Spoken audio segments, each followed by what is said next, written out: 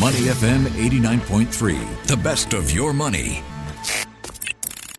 Market View on Money FM 89.3. I'm Michelle Martin. Good morning and welcome to Market View. Joining me now, back in the hot seat, Ryan Huang. Good morning. Good morning, Michelle. How was your long weekend? Pretty good. So I had to take some time off to volunteer my kids' primary school. So all good. Okay. The volunteering parent is back at work. Good to see you, Ryan.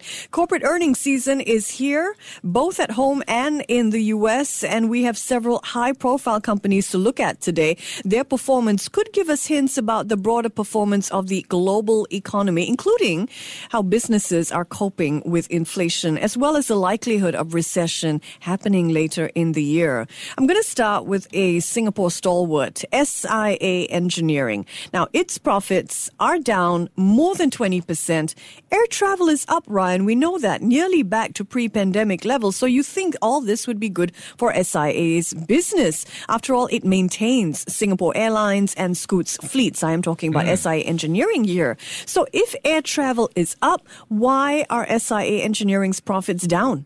Yeah, that's a good point. You might expect SIA Engineering to benefit from what's going on right now. Everyone's jumping back on planes, and of course, more planes means more business. So if you look at the business front of things, revenue for the second half rose 43.4% to over $433 million.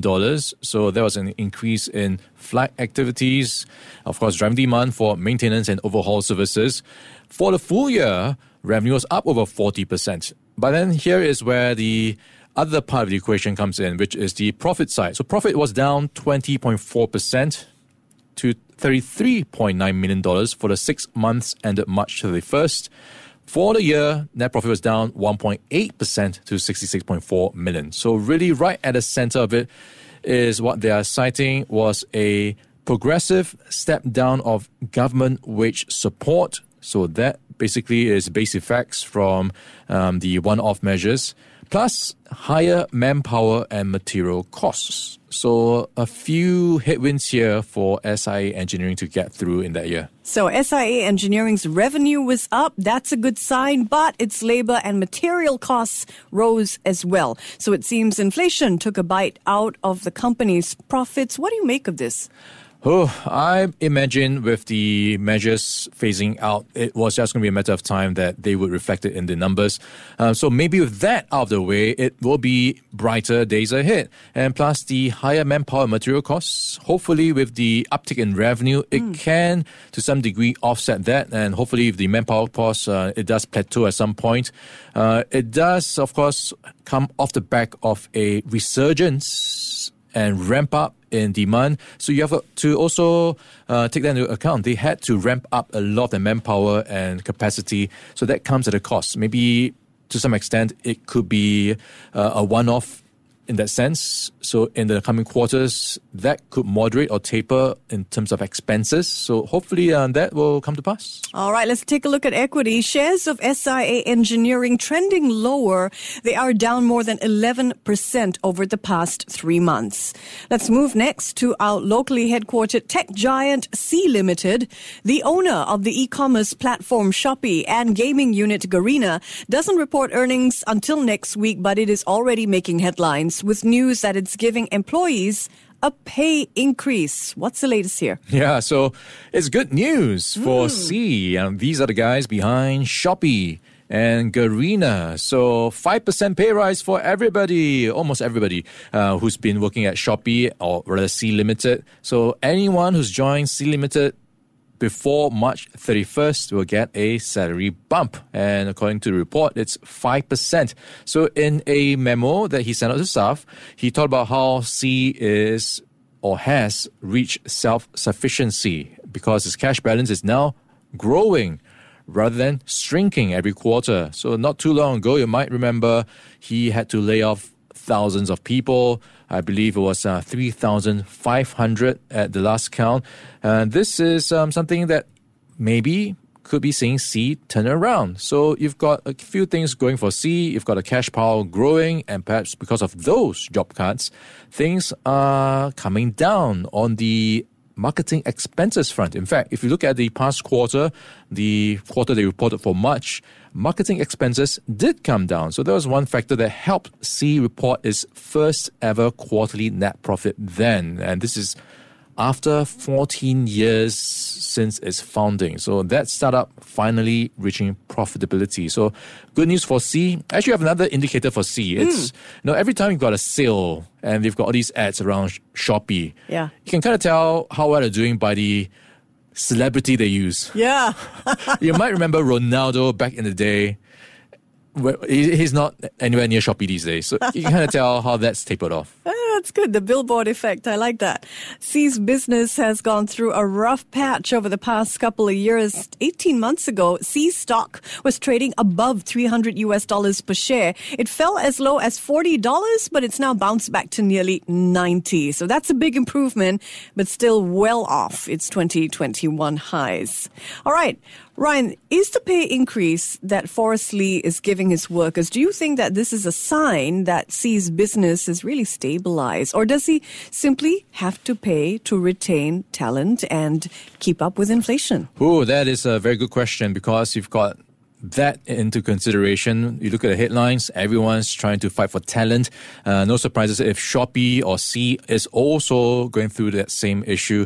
You also have to take into account that they had to cut a lot of jobs as well. So in some sense, we can say the business has stabilized on the front, cutting the bleeding when it comes to expenses. So they've downsized operations in many what they call non-core markets, especially in Latin America. So they have effectively streamlined their business a bit more, divesting what they did not need and deprioritizing a lot of the non-core initiatives. So it does right-size a ship for better days ahead. But of course, you do have these talent issues as well. But I don't think that is as big an issue for SEA, because they cut talent not too long ago. So they probably had an excess of talent recently. So on that front, they probably won't be facing those expense issues on the labor front. But just a 5% pay rise is a bit of a catch-up for them. Yeah. All right. Let's zoom from local to global now. I want to shift gears and turn to a U.S.-listed stock, the big data company Palantir. It grossed $525 million during the first quarter of the year, 18% more than a year ago, better than expected, in fact. So what is powering Palantir's business? Yeah, Palantir is one of those controversial companies because their client base is pretty much governments around the world. So they do data analytics for governments, and it looks like these governments had a lot of data to crunch. So US commercial customer count, for example, that was up 50% year on year, growing from 103 customers to 155. That's a reflection of the pickup in customers. And I think in terms of data, you have a lot of them trying to figure out how to use AI. So many of the customers they have been trying to leverage Palantir's platform to crunch many of these large language models based on their own data sets. So a lot of, computer work going on with Palantir, the demand picking up with ChatGPT, and everyone jumping on the AI bandwagon, testing and trying to roll out new products. So that's been helping Palantir. Yeah, shares of Palantir up more than 20% in after-hours trade. Now, one U.S. company that is not faring as well is PayPal. The payment giant's business hit new highs during the pandemic, but it is struggling now. Why is that, Ryan? Yeah, PayPal is to some degree a victim of competition, and we've seen that competition really picking up. Everyone's trying to get a slice of the e-commerce market, from the likes of Apple to the likes of all the startups we've been seeing trying to do this buy now, pay later thing. So PayPal is seeing intense competition. And if you look at what else is playing out in the landscape, it's the high interest rate environment. Those interest rate backdrop is just keeping people on their toes, tightening their purse strings, and discouraging them from buying as much as before, at least the higher margin items. So that is seeing PayPal affected to some degree. People are not clicking on the PayPal button as much. Except me, apparently. Shares of PayPal trading down more than 5% in after-hours action, despite my best efforts. Ryan, if we take a step back and we take a look at these results, some good, some bad. I mean, what kind of lessons can we garner so far? Yeah, like you really outlined very succinctly, some good, some bad. It's a mixed bag. And it all comes down, I think, to expectations. So to some degree, expectations were lowered quite a lot going into this quarter because of the huge list of worries. You've got inflation, you've got the Fed raising rates, you've got the Ukraine war still going on, you've got a banking sector turmoil, you've got a recession around the corner. The list can go on for quite some time, and to some degree that has helped the earnings expectations come down, at least the bar being lowered for many of them. So that's why we did see some earnings beats for many of these companies. On the other hand, some did not paint a very rosy picture for the same reasons, a long list of reasons. They could not pass on some of their higher costs. And I think this is a reflection as well. What type of product people are buying these days? So the larger ticket items, that is seeing some headwinds. People are shying away from those large ticket items. So for some of these retailers, they have not been able to pass on the markup or the higher costs. And to some degree as well, the other trend that's been playing out in this earnings season is how many people have been talking about AI. If you don't talk about AI, it seems you will be disappointing your investors. And if you talk about AI, then that gives you some degree of revenue expectation, potential at least for investors to look forward to. So it's again painting the story of expectations, what to look out for. And also if you look at the takeaways from the latest earnings season, I think a lot of it had to do with tech earnings being stronger than expected. And if you look at the Nasdaq composite, that was up 18% year to date. The FANG stocks are up over 34%. So that is a reflection of how, in a sense, bullish investors are after all the layoffs, the job cuts, and all the issues that tech had to deal with in the past year. It seems like they are getting back onto the tech bandwagon, especially the big tech stocks, as a sign of confidence that they will do well. Tech is back. Tech is hot again. Let's turn to another big story now that is generating a lot of market speculation. I am talking about the looming U.S. debt ceiling crisis. The statutory limit on U.S. borrowing is set to expire perhaps as early as June the 1st, unless the U.S. Congress acts to raise it. Failure to do so could have catastrophic consequences both for the U.S. economy and for markets, according to market analysts and government officials as well. But the Democrats and the Republicans seem very far from reaching any sort of deal. U.S. President Joe Biden will meet with Republican House Leader Kevin McCarthy later today to see if they can break this impasse. We've been down this road several times before, Ryan. What are a couple of ways that this standoff might end? Yeah, it's time to dust off the deal or no deal music. We can play this for the rest of the month because that is the deadline they have, at least according to the Treasury Department, before the U.S. goes into default if there is no deal. So it's the familiar story between the Democrats and the Republicans. You've got to raise the debt ceiling, otherwise the U.S. government can't borrow to pay its obligations. And this includes civil servants, soldiers, keeping the parks open, a lot of stuff that will keep the economy going. And if the economy is not going, it then will mean what Janet Yellen calls it a catastrophe, and people losing confidence in the US, the US dollar going down, markets going down. And that can trigger ripple effects across many things, like other markets as well could be affected. And also the prospects of a recession goes up. So back to that disagreement. So the Republicans want some spending cuts to be agreed to. They want a deal, effectively, before they cast their vote for the debt ceiling to be raised. Joe Biden wants to raise it, of course, but he is resisting agreeing to the Republicans' demands, as Democrats typically do. So they are at an impasse. So it's typically at the last minute before we see some inkling of light at the end of the tunnel. So maybe it's back to that again. But we have to bear in mind as well, there were some times they did not reach a deal on time. And I believe this was a few years ago where we saw parks being closed, people being not paid, Yeah. and they had to roll out some emergency measures to partially pay some people. So we could be going down that road, but I think they could be mindful of the current backdrop, which is what we're seeing right now. The banking turmoil, the recession pain, and of course, the elections next year. All that will play a part into whether a deal can be done. So one possible solution is Democrats and Republicans agree to a short-term increase in the debt limit, perhaps until September when the next budget negotiations take place. So a lot still in the air. It is worth noting that even if a last-minute deal is reached, there could be some negative ramifications for markets. Take a look back to 2011, for example. Deal reached 2 days before that deadline. Soon afterwards, Standard & Poor's downgraded the U.S. credit rating, which led to a market sell-off.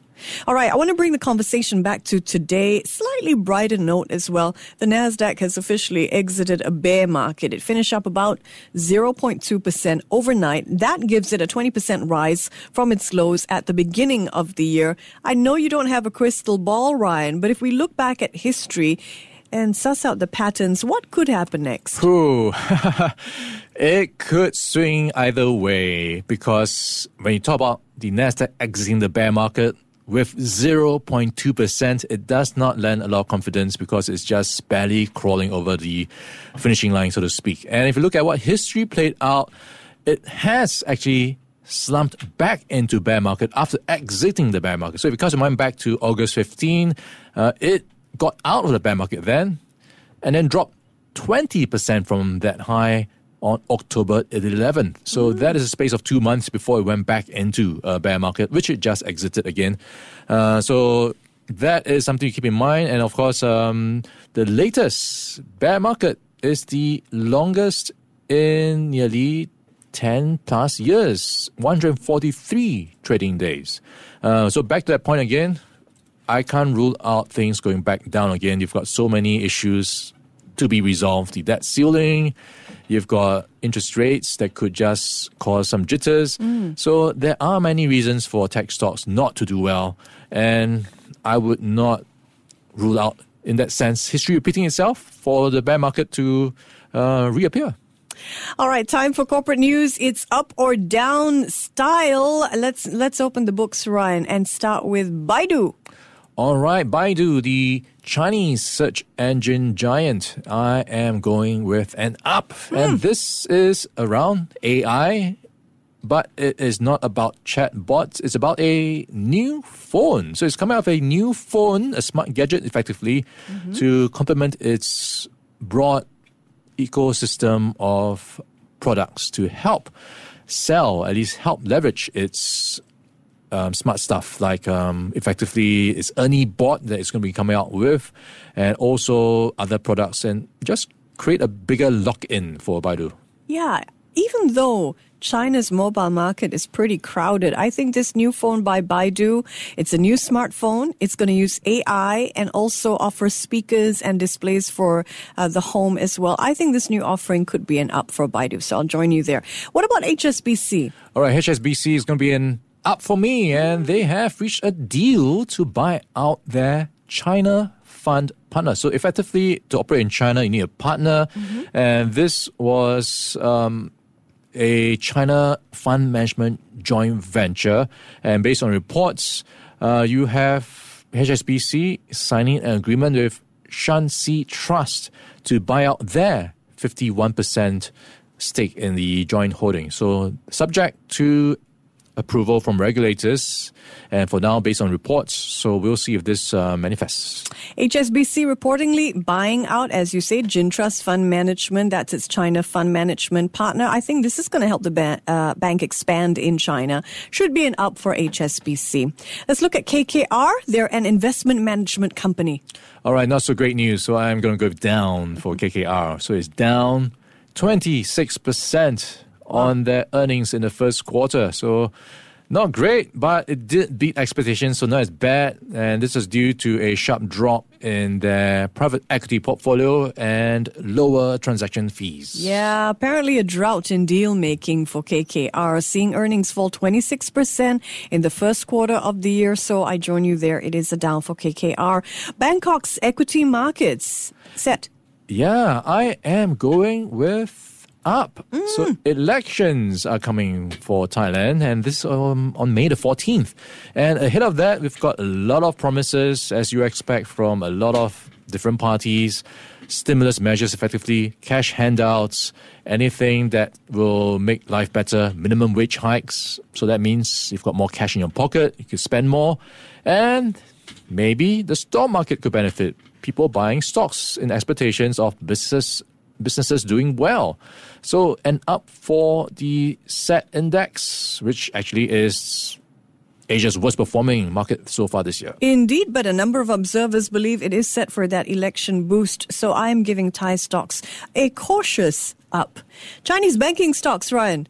All right, I am going with up. And because the optimism behind Chinese banking stocks is growing, and this is coming through with the CSI 300 Financials Index jumping for a fifth session yesterday to its highest level since April 2022. So that is more than 1 year. And they have increased market cap to the tune of $166 billion.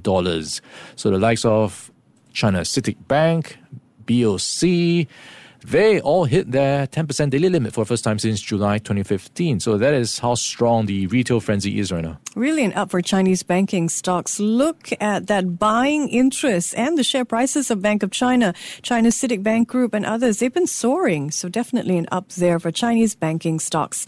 Final word goes to a company called K9Jets.com. Have you ever wanted to take a pet on a long-haul flight with you, Ryan? I would love to, but I think there are some regulations going on, especially for SQ. So yeah, I mean, I've never seen that happen. Every time I travel, I have wanted to bring my pooch with me when I did have a couple of them actually at home. But, you know, in the US, if you have this thing called an emotional support sort of certificate, that might be possible for some flights and some animals. But now there's a new company, K9Jets.com, and it specializes in, well, long-haul flights for pet owners. So if you want your pet to be on that plane with you, and I'm talking about really big dogs, I'm looking at a photo of a 2-year-old Rhodesian Ridgeback. That's huge, almost pony size. Need a lot of coaxing to get on board. You now have a new service to do that, K9Jets.com. Guess how much will set you back from US to Europe? From the US to Europe, I imagine it's going to be a pretty penny. You have to really love your dog. Exactly. It's 5 figures, $10,000 to get your dog on that private jet. But hey, for some pet owners, this is security money. Yeah, and I think it's a better option than the other way, which is through the cargo, where you have sometimes questionable ventilation, temperatures, and the handling that you don't know what they'll go through. Yeah. So maybe worth it if you want a peace of mind. Yeah. I'm sure for a lot of pet owners, this is music to their ears. You heard it here. K9Jets.com. That is the company to check out if you want to bring your dog or your cat on a plane. This is Market View. I'm Michelle Martin. Thanks for your company. Before acting on the information on Money FM, please consider if it's suitable for your own investment objectives, financial situation, and risk tolerance. To listen to more great interviews, download our podcasts at moneyfm893.sg or download our audio app. That's AWEDIO. Available on Google Play or the App Store.